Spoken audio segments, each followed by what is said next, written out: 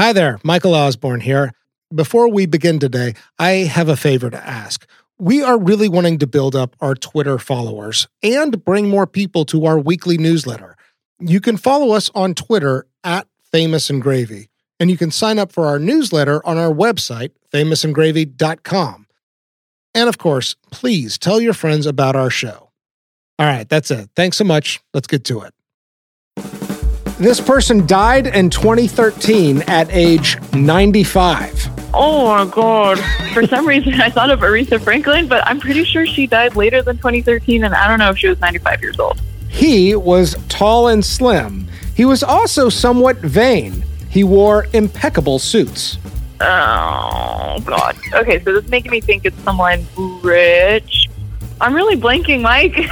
His given name translates colloquially as troublemaker. His given name, like I should know from a baby book. Like if I looked up his name in a baby book, his troublemaker would be next to it. The question most often asked about him was how, after all he'd been through, he could be so evidently free of spite. It can't be like the Dalai Lama or anything, because they wouldn't be vain. They've forsaken all physical things. He shared a Nobel Peace Prize with his predecessor.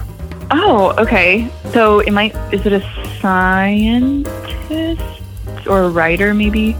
I'm trying to think of like glamorous scientists now and coming up very blank. There was so much activity at his vigil that President Obama paid homage but decided not to intrude on the privacy of a dying man that he considered to be his hero.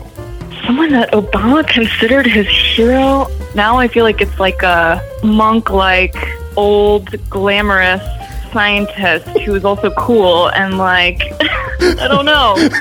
Liberal? Into politics? I don't know. I'm like so confused. What's so great is how close you are, but also how baffled Really? you are. Yeah, in a way. Like there's just, you're just a few degrees off, but you're off the key. Okay. He was a symbol of the opposition to apartheid. Oh, Nelson Mandela. Today's dead celebrity is Nelson Mandela. Okay. Yeah.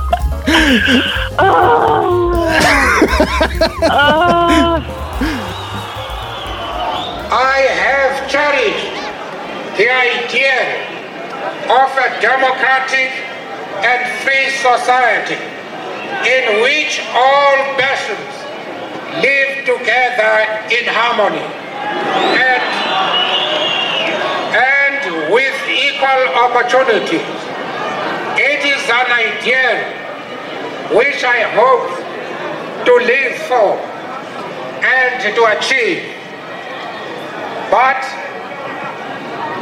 if needs be, it is an ideal for which I am prepared to die.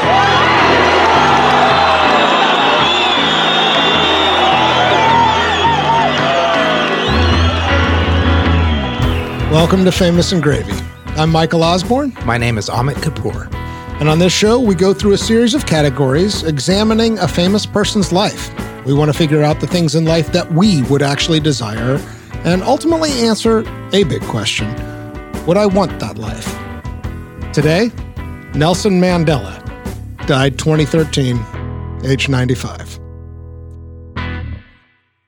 Category 1, grading the first line of their obituary. Can I just say how nervous I am about doing Nelson fucking Mandela? This is going to be a hard one. Yeah. Okay. Nelson Mandela, who led the emancipation of South Africa from white minority rule and served as his country's first black president, becoming an international emblem of dignity and forbearance, died Thursday night. He was 95. Amit.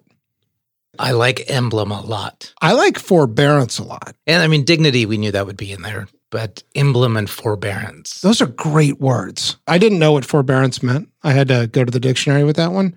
And it says restraint and tolerance. Okay. It's grand. You know, it's like plucked from deep in the dictionary, and it's used very, very sparingly and very deliberately here. And it's a legacy kind of word. It's good. It's also one more than three barons. Oh, my God. Yeah, that's true. Anyway, Emblem. Yeah, Emblem's good because we use symbol a lot. Yeah. And I like Emblem because you can only bestow that upon a few, very, very few people. Yeah. So for somebody to be an emblem, you are saying that they are a jewel in a sort of way, but the same way the bald eagle or whatever is an emblem. It's bigger than a symbol. It's actually the symbol. Well, I want to ask something or bring up something about the obituary. Yeah. Most of the people we've done so far have been like entertainers. Mandela obviously was not known like as an entertainer.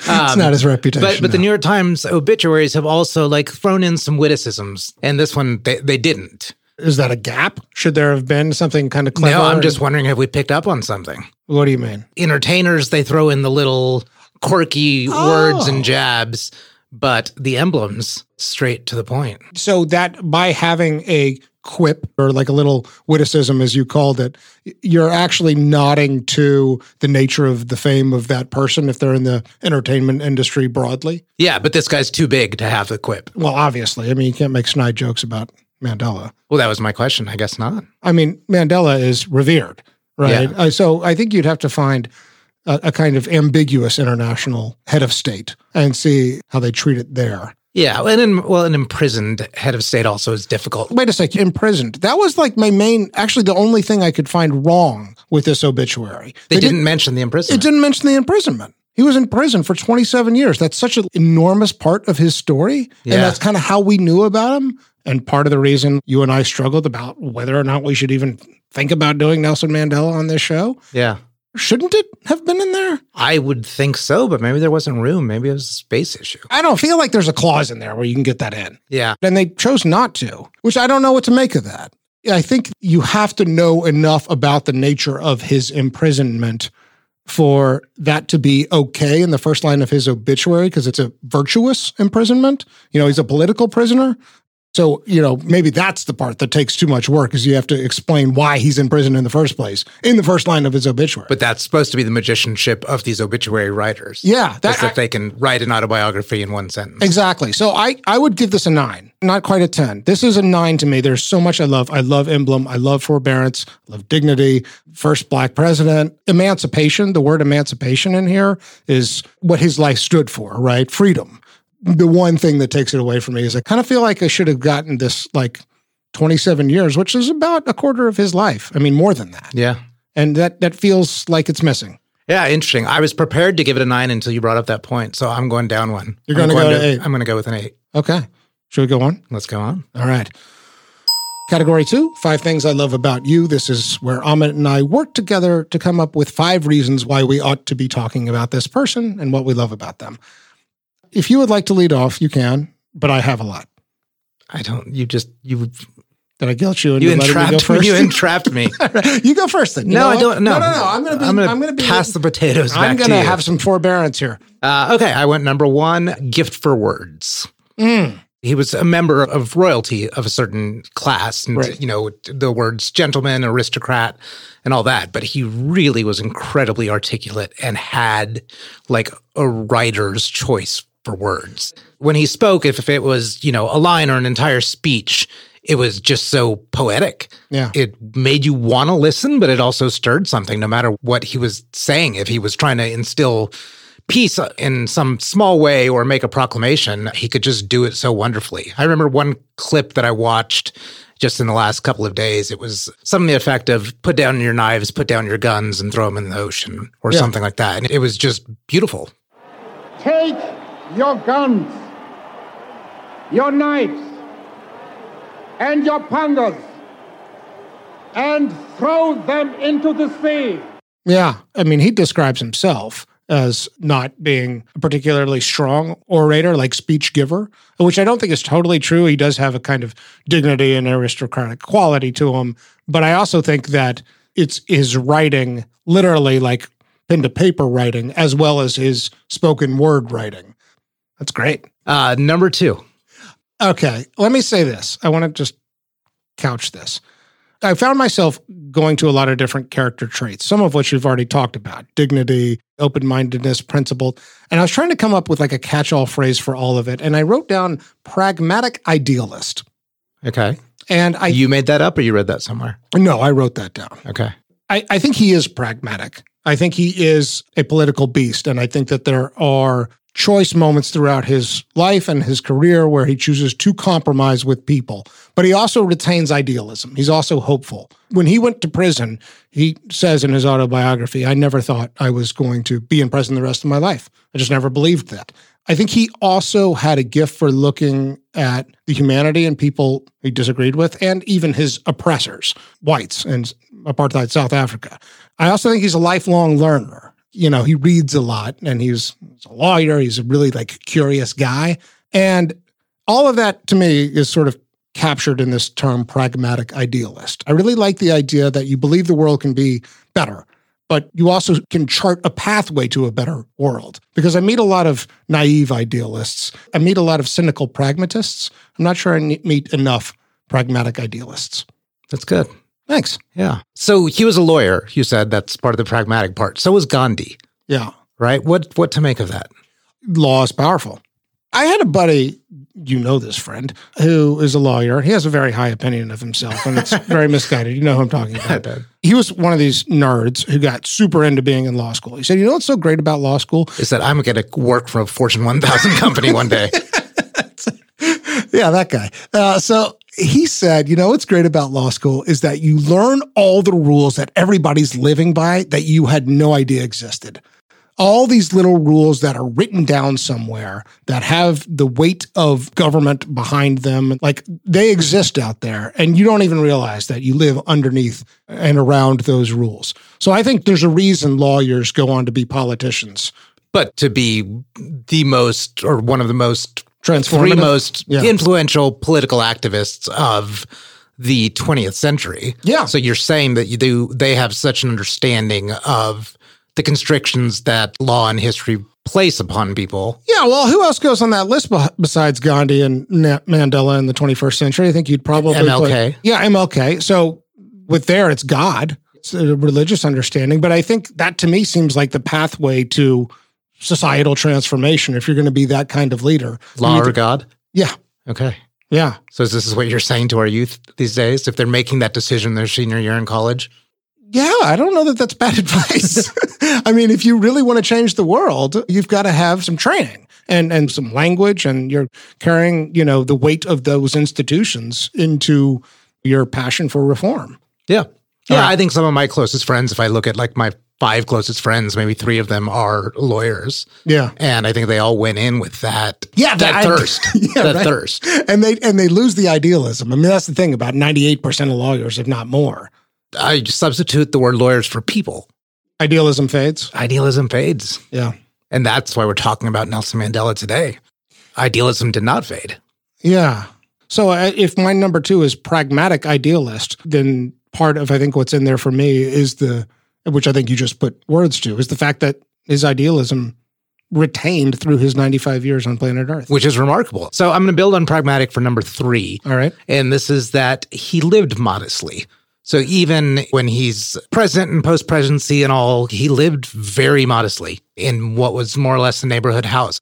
And this is a guy who is, for a period in the 90s, possibly the most renowned person in planet Earth. Yeah. He is going to meeting every single heads of state. He has Michael Jackson traveling all the way to South Africa just to meet him for a few moments. But he lived not in palatial quarters. So what do you love about that? Contrast? That he represented something more, but also the house doesn't need to be too big. The lawn doesn't need to be too manicured. It's not only that, but it's the absence of the physical moat. When you are that big and that powerful and that renowned, I mean, you also need your space. There is a reason people live in guarded and gated palaces. Right. And he was just a little more out there. So not only was it in contrast, but it's being, of the people, with the people. Yeah. Number 4. All right. I wrote flirtations with acting because I wanted to get 2 things in here. One, I learned that he played in a play in college, John Wilkes Booth, in a play about Abraham Lincoln's life. And I love the irony of that. He also had a cameo in Spike Lee's Malcolm X. At the very end, there's all these school children standing up saying, I am Malcolm X, I am Malcolm X. And it's very powerful. And then it cuts to Nelson Mandela playing a school teacher in 1992, which is when this movie came out. So that's before he's president, but after he's been released from prison. I think he kind of wanted to be on the silver screen. And so flirtations with acting was how I shoehorned in these two little bits of trivia. Interesting. And you're talking about like 50 years apart, flirtations with acting. Indeed. Yeah. Can I take the last one? Yeah. All right. This is the one I most want to talk about, I think. His charisma. He's described as a charismatic leader. The reason I wanted to talk about this with you is it's a nature-nurture question for me. Have you been in the room with like incredibly charismatic people who seem to have a magnetic quality, like the lion in the room type? Yes. My hunch is that often that quality is God-given. But there's also a part of me that wants to believe you can kind of Zen master your way to being a charismatic individual. Nelson Mandela obtains charisma, and maybe he's born with charisma. He certainly seems to be kind of born with charisma. But I guess the question I got for you is, do you think charisma can be taught or obtained if you're not necessarily born with it? Have you ever seen that in anybody? I don't think I've seen the entire arc of somebody to be able to answer that properly. But no, I don't think it can be 100% taught. Yeah. It can be developed more, but it can't come from out of nowhere. Do you think leadership can be taught? Yeah. So what's the difference? Because a charismatic leader is somebody who has that magnetic quality and uses it to be the lion in the room, to guide conversations a certain direction or group decisions in a certain way. Most politicians have some element of charisma. So leadership can be taught. Excellent leadership cannot. If excellent leadership requires leadership plus charisma plus X, no, it can't all be taught. But you can still be an effective leader, maybe not an excellent one.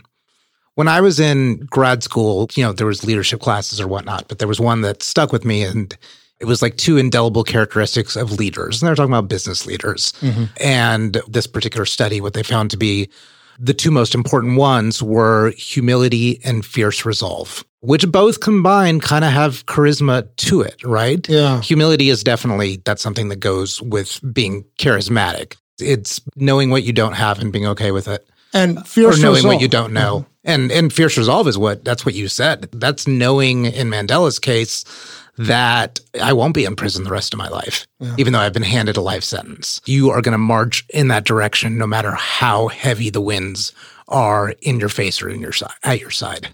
Those things do seem to sum up to charisma. Category 2, Malkovich. This category is named after the movie Being John Malkovich, in which a person takes a portal into John Malkovich's mind where they can have a front row seat to John Malkovich's experiences.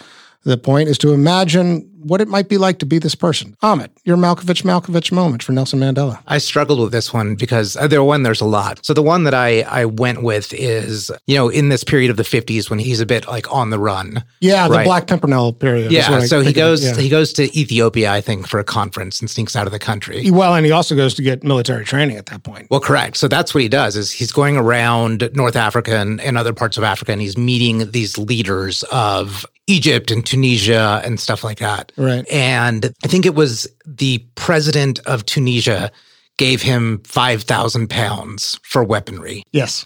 That does not seem like real life. Like I can't imagine anyone outside of a Bond movie would ever experience that. Like, here's a whole bunch of money for the guns. Yeah. Yeah. Go fight for freedom. Yeah.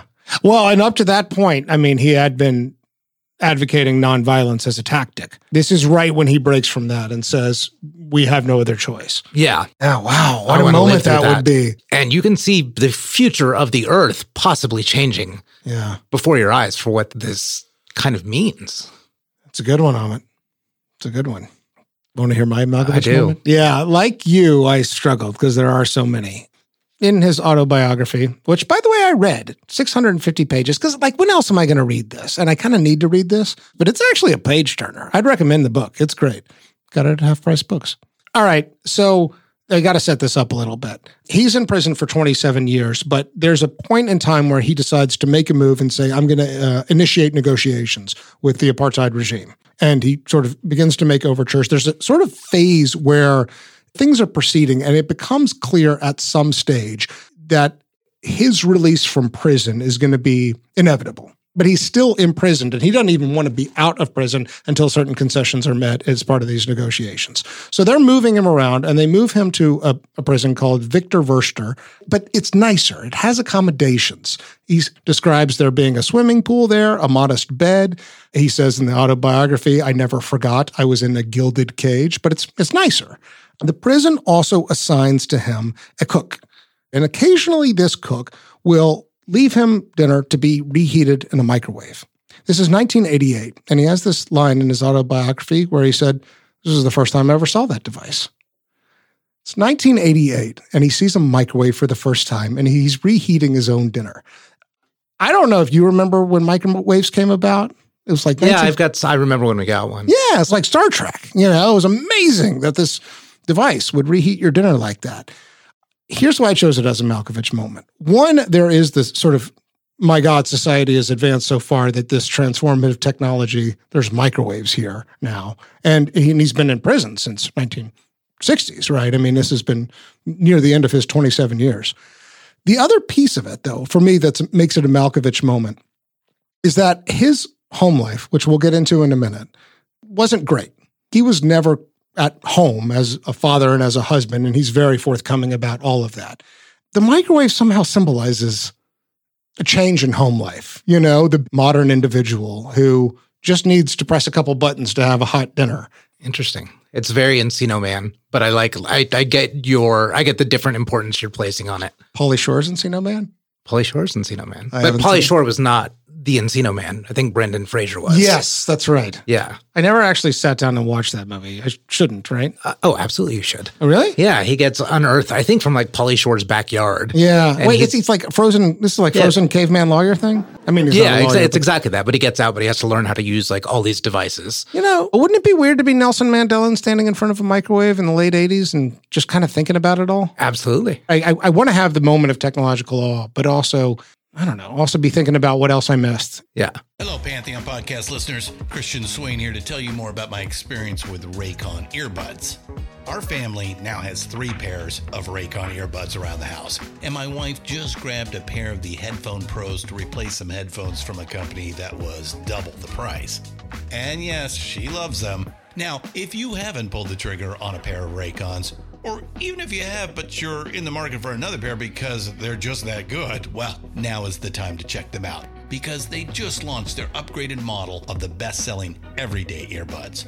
With Raycon's upgraded everyday earbuds, now you also get active noise cancellation, ergonomic design, and multi-point connectivity that lets you pair with 2 devices at once. New quick charge function, 3 customizable sound styles, plus awareness mode. Available in a variety of vibrant new colors to complement any and all skin tones.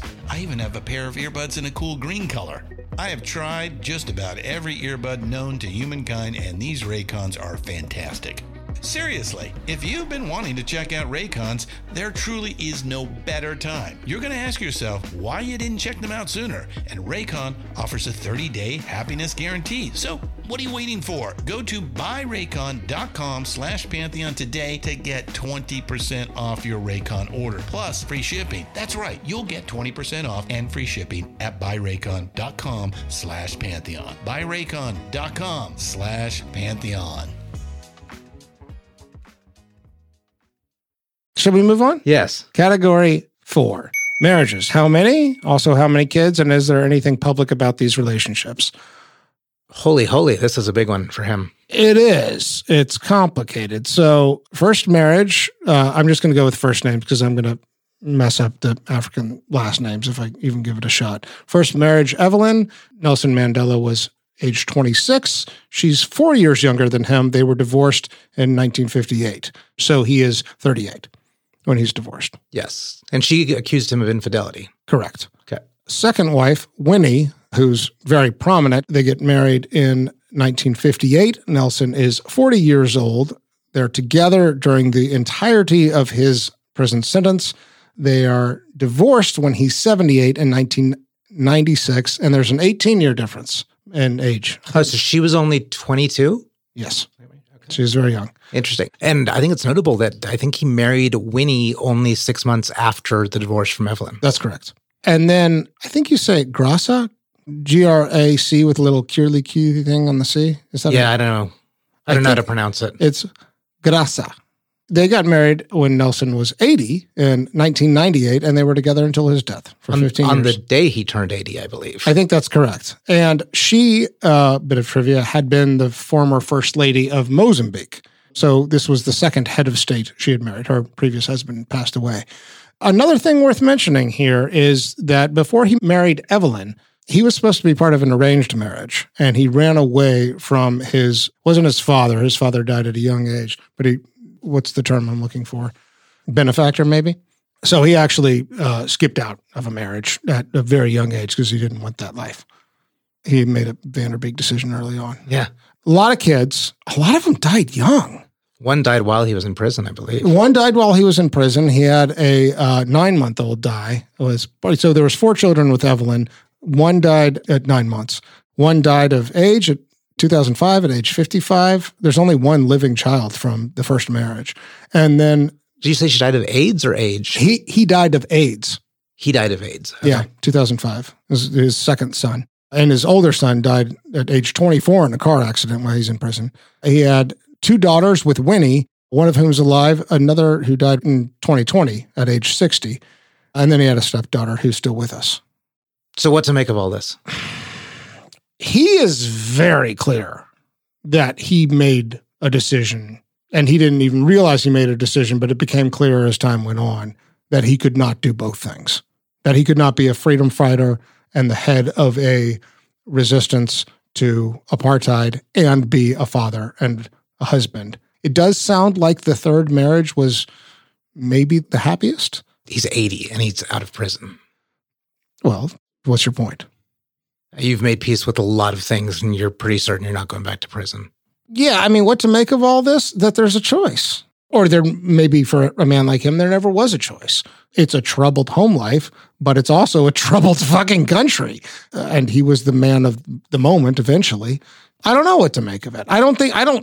Honestly, this doesn't seem to hold up to the usual kind of famous and gravy criteria of let's talk about their marriages and weigh this shit out. Yeah. More than anything, it highlights what his life was all about. And especially the fact that he has self-awareness around the fact that, like, I went through a lot of marriages, and he talks about falling in love with a lot of different women at a young age. I mean, I think he had charisma. He was attractive. He was very attractive. If you look at, like, the younger pictures of him. He's bulky, too, right? Yeah, he's, like, kind of jacked. He was a boxer. Yeah. He looked good. I actually was like, when I saw the younger pictures of him, I'm like, do I have the right guy? I mean, prison made him skinnier. Yeah. And age, I guess. But you are right. It's not the usual famous and gravy question about, was your love life continuous? Or is it? I mean, the people we have on this show, the dead celebrities we talk about, we look at their life decisions, and some of them are famous because they threw themselves into their careers. Some of them are singers, some of them are authors, some of them are politicians. I mean, he's a freedom fighter, right? And so I have more peace with his decision to focus on career, but is it so different? I don't know. So are you insinuating at all that if you are somebody who is so important of an activist and so involved that this is beyond a job, right? You're on the run for a good bit of it. When he goes on the run is the moment he makes that. He's clear on that, by the way. Clear on what? Well, so that he's leaving behind his children. Yeah, it's when he goes on the run and when he says we need to back away from this nonviolent stance. That's the moment in his autobiography where he realizes that this comes at the cost of me being a family man. And I should say, he enjoys being a family man, or at least says to. He's like, I like the pleasures of domesticity. Look, you have to have men and women like this to change the world. We need them. If what we're after here is desirability, this is a tough one. Here's what I want to do. I want to pause on all this because I got something I want to read you in a later category that I think will speak to this, and I think we'll come back to it. Okay. Is that okay? That's okay. So what's the conclusion on the... I don't think there is a conclusion. I think the only thing I want to say at this point, and I do want to return to this question later, is that you cannot have the life he had without having sacrifices at home, and that's clear. Yeah. All right. Category 5. Net worth. You got this? Yeah. It was just north of $4 million. Is that what you saw? Oh, interesting. I found 1 million. I believe 4 million. I think 4 million was the entire estate, and that was being disputed over. Yes. Much of it earned after he's out of prison. His book is a bestseller, his autobiography. And then I think speaking engagements was the other source of revenue. And a lot of the gifts that he's given, like the Nobel Peace Prize and various medals of freedom and all, which I know we have a category for. Right. Some of those, I think, do come with cash. It's funny because you look at how big of a role he played in this country and not in this country, but... Yes, obviously he transformed South Africa, but I think South Africa, in so many ways, part of the reason it captures the American imagination is the similarities, especially black and white racial tension and racial relations. That's not unique to South Africa, but it's on display there in a way that resembles America at times. Yeah, but I think the funny thing is kind of the monetization of it. 4 million is pretty small. It is. Right, and to... Yeah, what the fuck are we supposed to make of this number? Is this what you're getting at?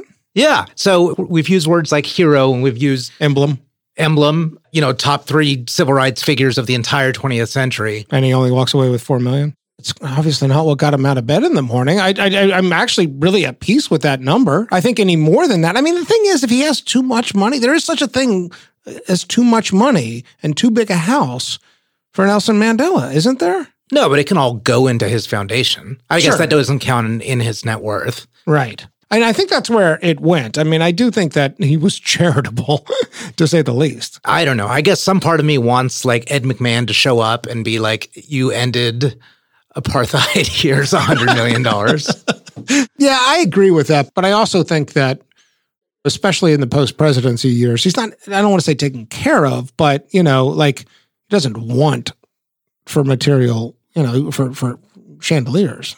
He does like those shirts. He does like very well crafted shirts. He's a tidy man. Yeah, so I guess 4 million is fine. All I'm pointing out is that you are a pivotal figure in changing the world, one of the most important figures in a century, and 4 million is what you show for it. You found a software company and you're in the billions. Well, fair enough. But you used the word humble earlier, and I feel like it is important, given the emblem, the symbol that he is, that he has to remain humble. That's what I mean. Like, the house could be too much. Ed McMahon showing up with 100 million. I'm sorry, I can't take that because I can't take away how important what my legacy and symbolism means to so many people. Thanks, Ed. I'm going to put it all on the foundation. Yeah, but you're still getting it. Yeah. I think we just don't have the measure of what that was in the net worth question.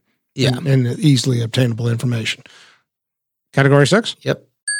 Simpsons, Saturday Night Live, or Hall of Fame? I'm amending this to be Hall of Fame. We've changed it. It was previously Walk of Fame. Yeah, that's right. But now we've broadened it to include all halls of all fames. It's a measure of a person's fame. We include both guest appearances on Saturday Night Live or The Simpsons, as well as impersonations or even references.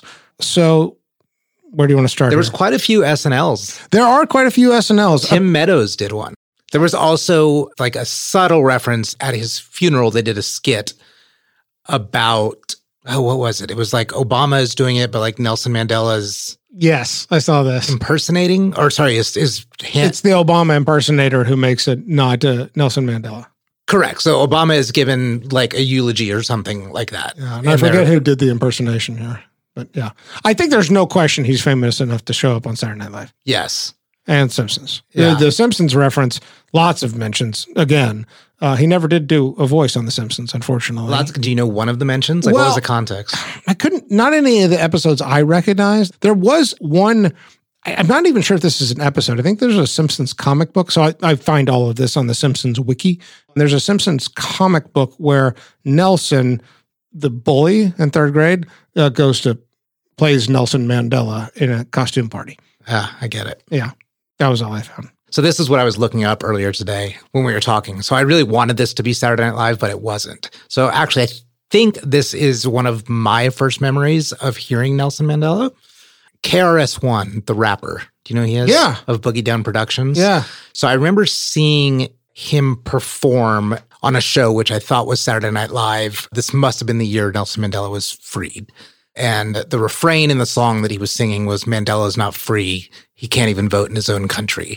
Mandela's not free. Mandela's not free. He can't even vote in his own country. Mandela's not free. Mandela's not free. Now listen to the lyrics and the pure reality. And to me, like, my memory of it was that was happening like on Saturday Night Live, but I think it actually was the Arsenio Hall show. I really wanted it to be Saturday Night Live, or we changed this category to be Arsenio Hall? Simpsons SNL Hall of Fame. We did say all halls. Simpsons SNL All halls. all halls. Including oh my God. Arsenio. Including Arsenio. Ding. Can we just end the show right now? Absolutely. Yeah, but I think, I don't know if we talk about halls of fame, but there is like seemingly no award from any country that he did not receive. Yeah.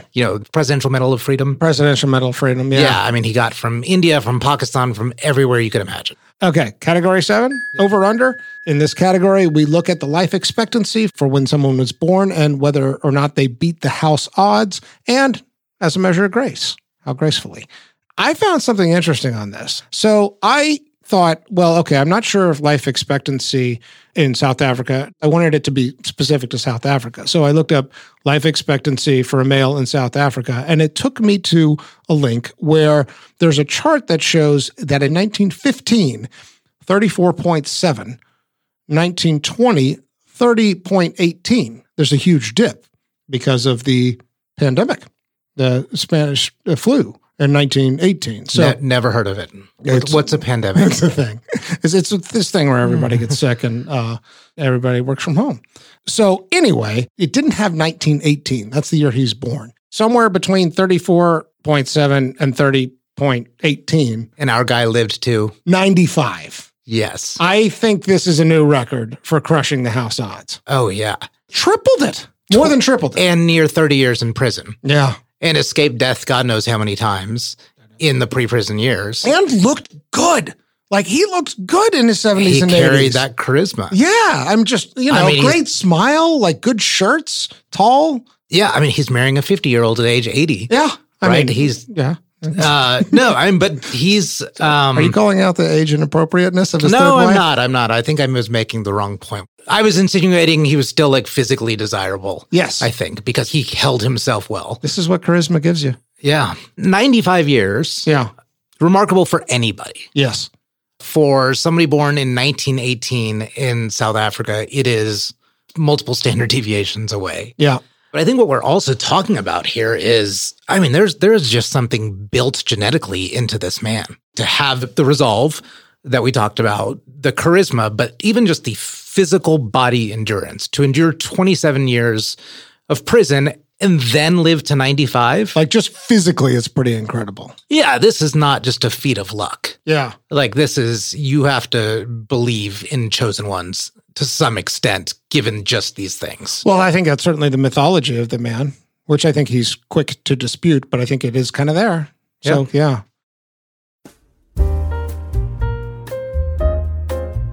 Michael, I've got a question for you. Yeah. If you could take today's dead celebrity to any retail store, what would it be? Ooh. I think I would take him to half-price books, Amit. Half-price books? Half-price, absolutely. Explain yourself, sir. Well, I love shopping for books with people. Shopping for books always stimulates interesting conversation, right? You browse the different aisles and you see, different topics come to mind. Have you ever read this author? Have you ever read that book? It's just a good place to talk and wander and discover. So yeah, absolutely. Half-Price Books is an awesome venue to connect with people, to discover books that you've long forgotten about or that you haven't read, and it's all a great price. And you know what? Half-Price Books is celebrating 50 years of buying and selling books, movies, and music. There are over 120 stores, and you can find out more at hpb.com.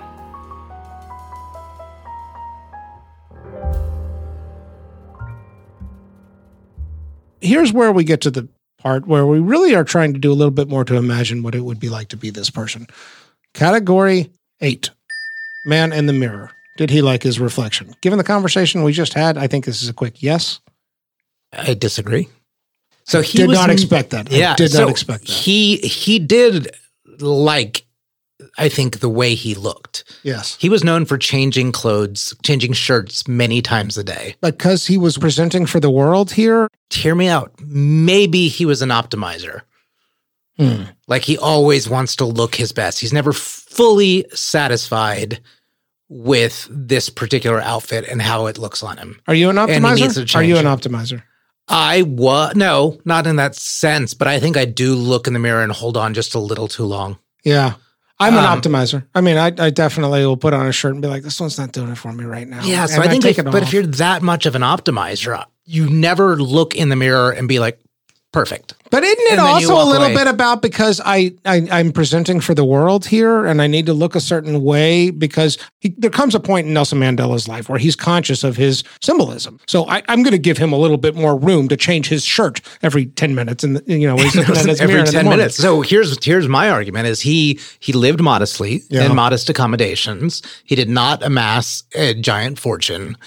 His look and his presence is what he had. And he loved his shirts. He changed them constantly. So he could never just look in the mirror, give a thumbs up, say, I'm good, turn around, and go address the UN or whatever he was doing. So I'm saying he had to hold on a little long. So I am sticking head with down to the rally. I am sticking with my no just because it was so important to him.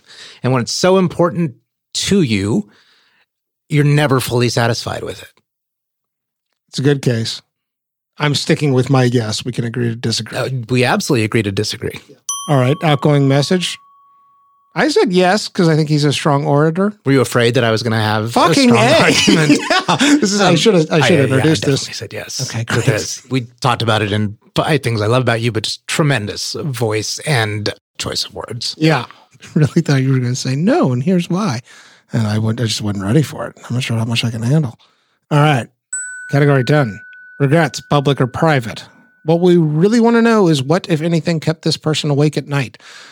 This is where I had wanted to return to this conversation about a choice between home life or not. Okay. This is public, but I'm going to read you something from the autobiography. Okay. Bear with me. This is towards the end where he's really wrestling with the fact that he's had to make choices about the home life. And he says, in life, every man has twin obligations. Obligations to his family, to his parents, to his wife and children, and he has an obligation to his people, his community, his country. In a civil and humane society, each man is able to fulfill these obligations according to his own inclinations and abilities. But in a country like South Africa, it was almost impossible for a man of my birth and color to fulfill both of those obligations. In South Africa, a man of color who attempted to live as a human being was punished and isolated. And man was tried to fulfill his duty to his people, was inevitably ripped from his family and his home and was forced to live a life apart, a twilight existence of secrecy and rebellion. I did not in the beginning choose to place my people above my family, but in attempting to serve my people, I found that I was prevented from fulfilling my obligations as a son, a brother, a father, and a husband. In that way, my commitment to my people and to the millions of South Africans I would never know or meet was at the expense of the people I knew best and loved most. It was as simple and yet as incomprehensible as the moment a small child asks her father, "Why can you not be with us?" And the father must utter the terrible words, "There are other children like you, a great many of them." And then one's voice trails off. Wow. Good, isn't it? Yeah. He didn't have a choice. He didn't have a choice. So But it it's a- still aided him. I don't even know if it's a regret. I think it's pain. I think he wishes it could have been different, but I don't think he would But have. what we're talking about is possibly a sheer impossibility. I think that's right. Yeah. I think it's not a regret. Similarly, I think he would have the same attitude around nonviolence.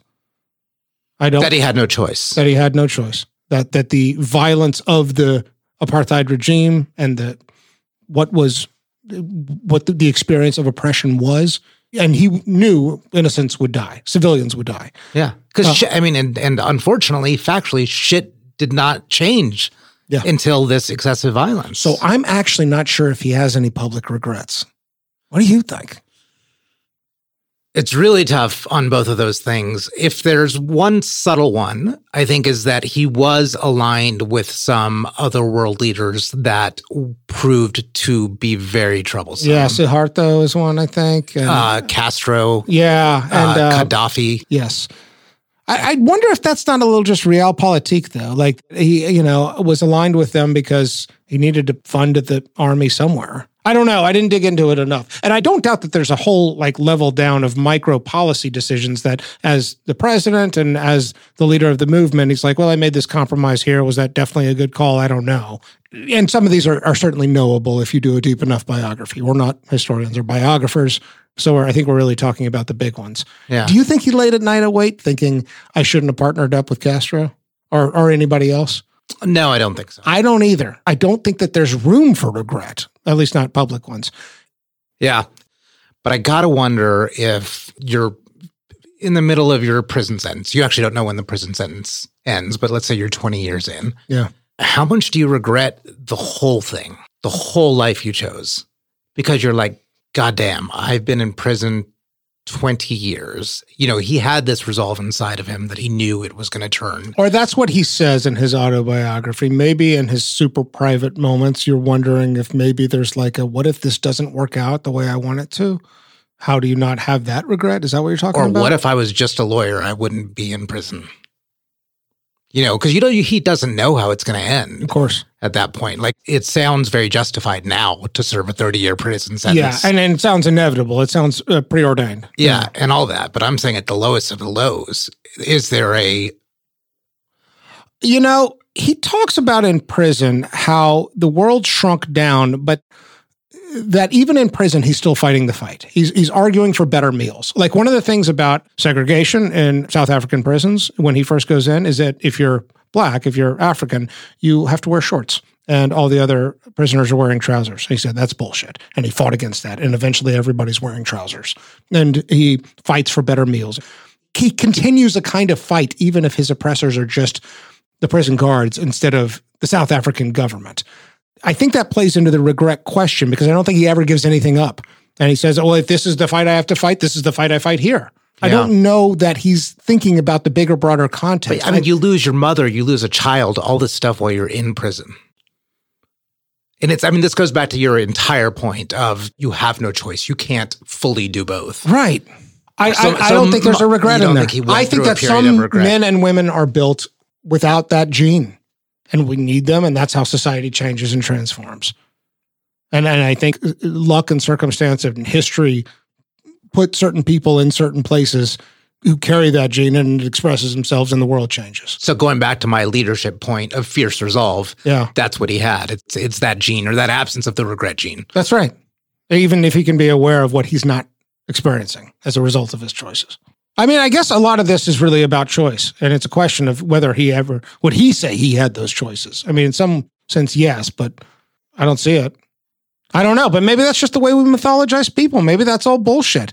Maybe he thought about all of this, or maybe he had a lot more agency than we give him credit for, and this is just the narrative he writes, even in an autobiography. What's really going on in there? I don't know. But from the outside looking in, as much as I try to get inside, I don't see him as seeing that he had choice. Yeah, fair enough. Next category, good dreams, bad dreams.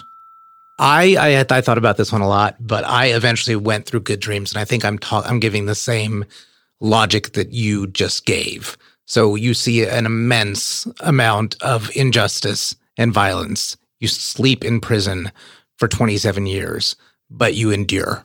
So you have the ability to compartmentalize and to visualize roses and singing birds at some point, and that allows you to sleep. So the sheer ability to sleep, given all he lived through and all he saw and all he was experiencing, I just have to believe either good dreams or no dreams. I went good dreams too. For those reasons, I couldn't have put it any better. Yeah. Second to last category, cocktail, coffee, or cannabis. Which one would you want to do with Nelson Mandela?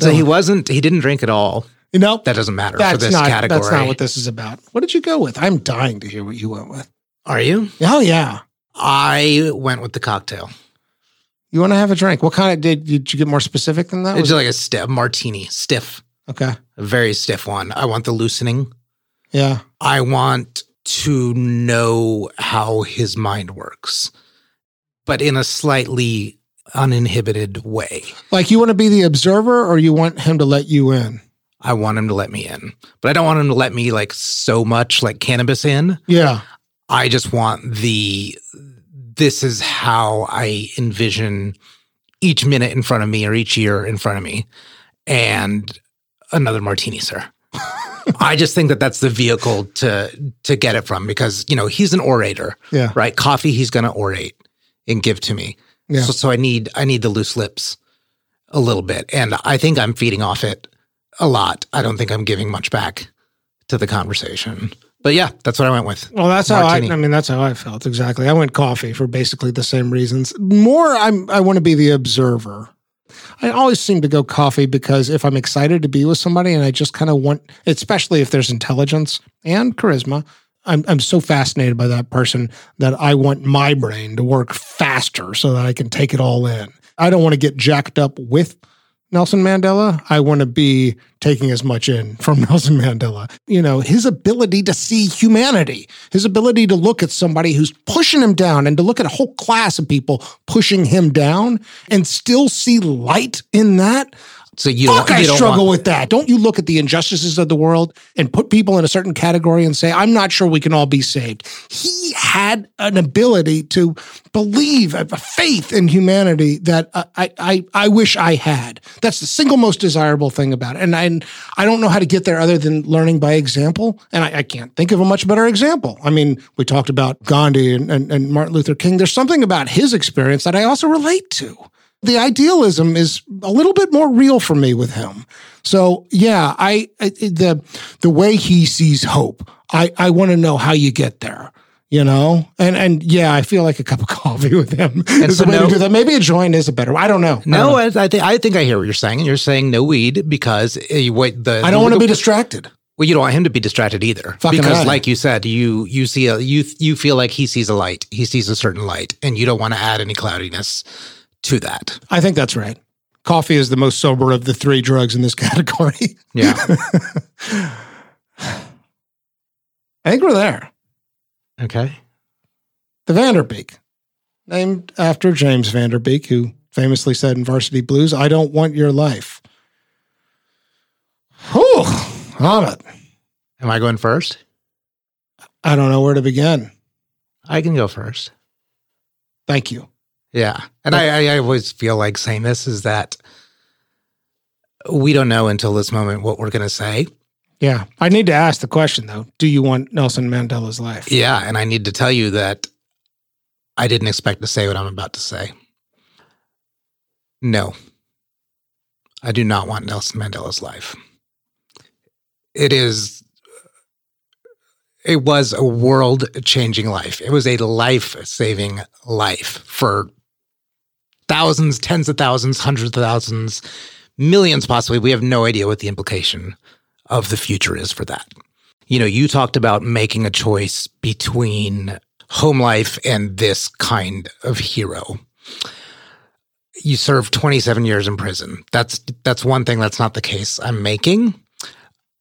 I do not want to be that important. I just do not want to bear that much responsibility. And it's embarrassing to say that. Yeah. It is. Yeah. But it's true. I don't want to be at the very top of the importance pyramid. I'd like to be in the upper echelon of it, but I don't want to be that important to where I have no choices and where it's perceived that I have no agency. God, the irony is so thick. That symbol of freedom, right? Yeah, I admire the fuck out of the ability to be so laser focused and endure prison, but I think it's that simple. I don't want to be that important. I've got to have a little bit of a radar to be under and to be private and to emote. So you're a no. I'm a no. You? I don't have an answer. Talk it out. Yeah. It's hard for me to not begin by saying I don't think it's possible anymore. To be important. life circumstances were not, so I've given a lot of agency and a lot of choice in my life, but I don't think I have a cause as obviously virtuous available to me. And even if I did, it's hard to see me throwing myself into it with that kind of dedication. I feel like I've already gone too far at age 43, to have this life, right? But maybe that's not the question. Yeah, that is not the question. And also, let me say that's not true. Let's say we are invaded by some foreign force of some sort. So I'm not talking about a country. I'm not talking about a planet. I'm just talking about something. An enemy. An enemy that does not exist and we don't know who it is. Yeah. Comes away and takes away our freedom. And the very first thing they do is take away your kids. And you do not see them again. And you are then you are fighting for something. You would dedicate your life to fight for that. Well, so let me tell you this part then, Amit. In a previous life, I was a climate scientist. Yeah. That is that enemy for me sometimes. Global warming. And you talk about it taking away my kid's life? Fucking A. I feel like that's happening. And instead of, I don't know what to do with that, though. I don't know where the protest is. I don't know where the fight is. So instead I'm here talking with you with dead celebrities. There's a part of me that absolutely wants to be important, but also you're right. I don't want the responsibility of it either. And you can't have it both ways. His life demonstrates that. This comes with consequences. Right? You want to save the world, you want to save a country, then you got to set aside this family thing. And you might have some great friends along the way. I think Nelson Mandela did. We didn't talk about it, but he was close with people. Do I want to be that important? Yeah, part of me does, man. Part of me does. And if you're arguing that that's still available to me, that I could be that important, I don't want to be a chicken shit. I don't want to be afraid. I don't know that I have the fortitude. I definitely don't have the fortitude to go to jail for 27 years and lose a third of my 95-year life or more. I don't see how I can say no here, though. If I am given the choice to say yes to this life or not, I'll go yes. It's good. And the future is not written, right? Whatever that cause is, and you're on a pretty damn good start of a family life, right? Yeah. There's nothing to say that in the future it can't both be done. It could be in some version. But that's a rationalization. I mean, that passage that I read earlier, where he's talking about like this, the choices before me, they didn't exist. I feel like that's kind of where it goes if you want to change the world, right? At some point, this comes at a cost. So who is Michael, the climate scientist hero? What does that look like? Yeah. What would that life have looked like? That's a good question, Amit. I'm not even sure that's the right cause, right? Mm-hmm. But let's pretend for a second it is.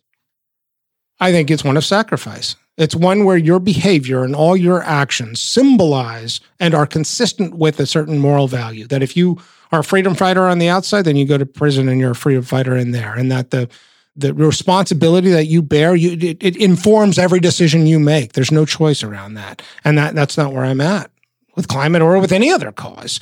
I rationalize my way to a fair amount of laziness. I don't think I have what it takes to be Nelson Mandela, which, I can make peace with that, after this conversation. But if there's a deathbed moment where you're looking back and say, what does it all mean? And did I do right? I want to have full self-awareness of all the sacrifices that were made along the way and still and land in, I'm sorry for how many people I hurt. I think it was the right thing to do. Because I think that there's a spiritual enrichment somewhere in the middle of all of that is maybe what the whole fucking point is. I guess. I don't know. It's not a confident yes. No, but it's a yes. Listen, I don't like that I'm not a yes. I mean, I'm wondering how honest I'm being with myself. I want to live for a cause or a purpose, and I want to know so absolutely, resolutely what that is. I do not know. I don't want to be as important as Nelson Mandela was to that particular cause. But I don't want that either for my ego. I mean, Yeah. I worry about that. I'm not that unshakable. I am not capable of being that unshakable. Any version of my soul, I don't think is capable of being that unshakable. That's fine, but don't you wish you were? Yes. So isn't that desirable? No. I have to sit with that.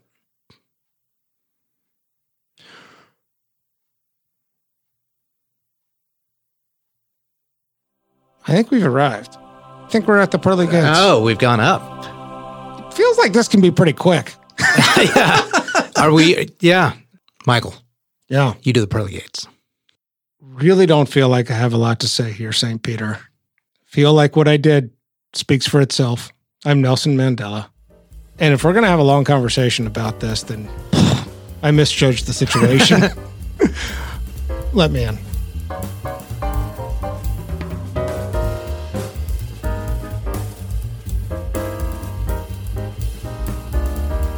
Thanks so much for listening to this episode of Famous and Gravy. If you're enjoying our show, please go to Apple Podcasts to rate and review us. It really does help new listeners to find the show. We would love to see you on Twitter. Our Twitter handle is @FamousAndGravy. We've got lots of fun stuff there on our Twitter feed. Also, please sign up for our newsletter on our website, famousandgravy.com. Famous and Gravy was created by Amit Kapoor and me, Michael Osborne.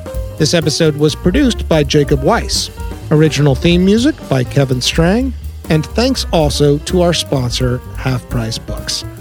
Thank you for listening. We'll see you next time.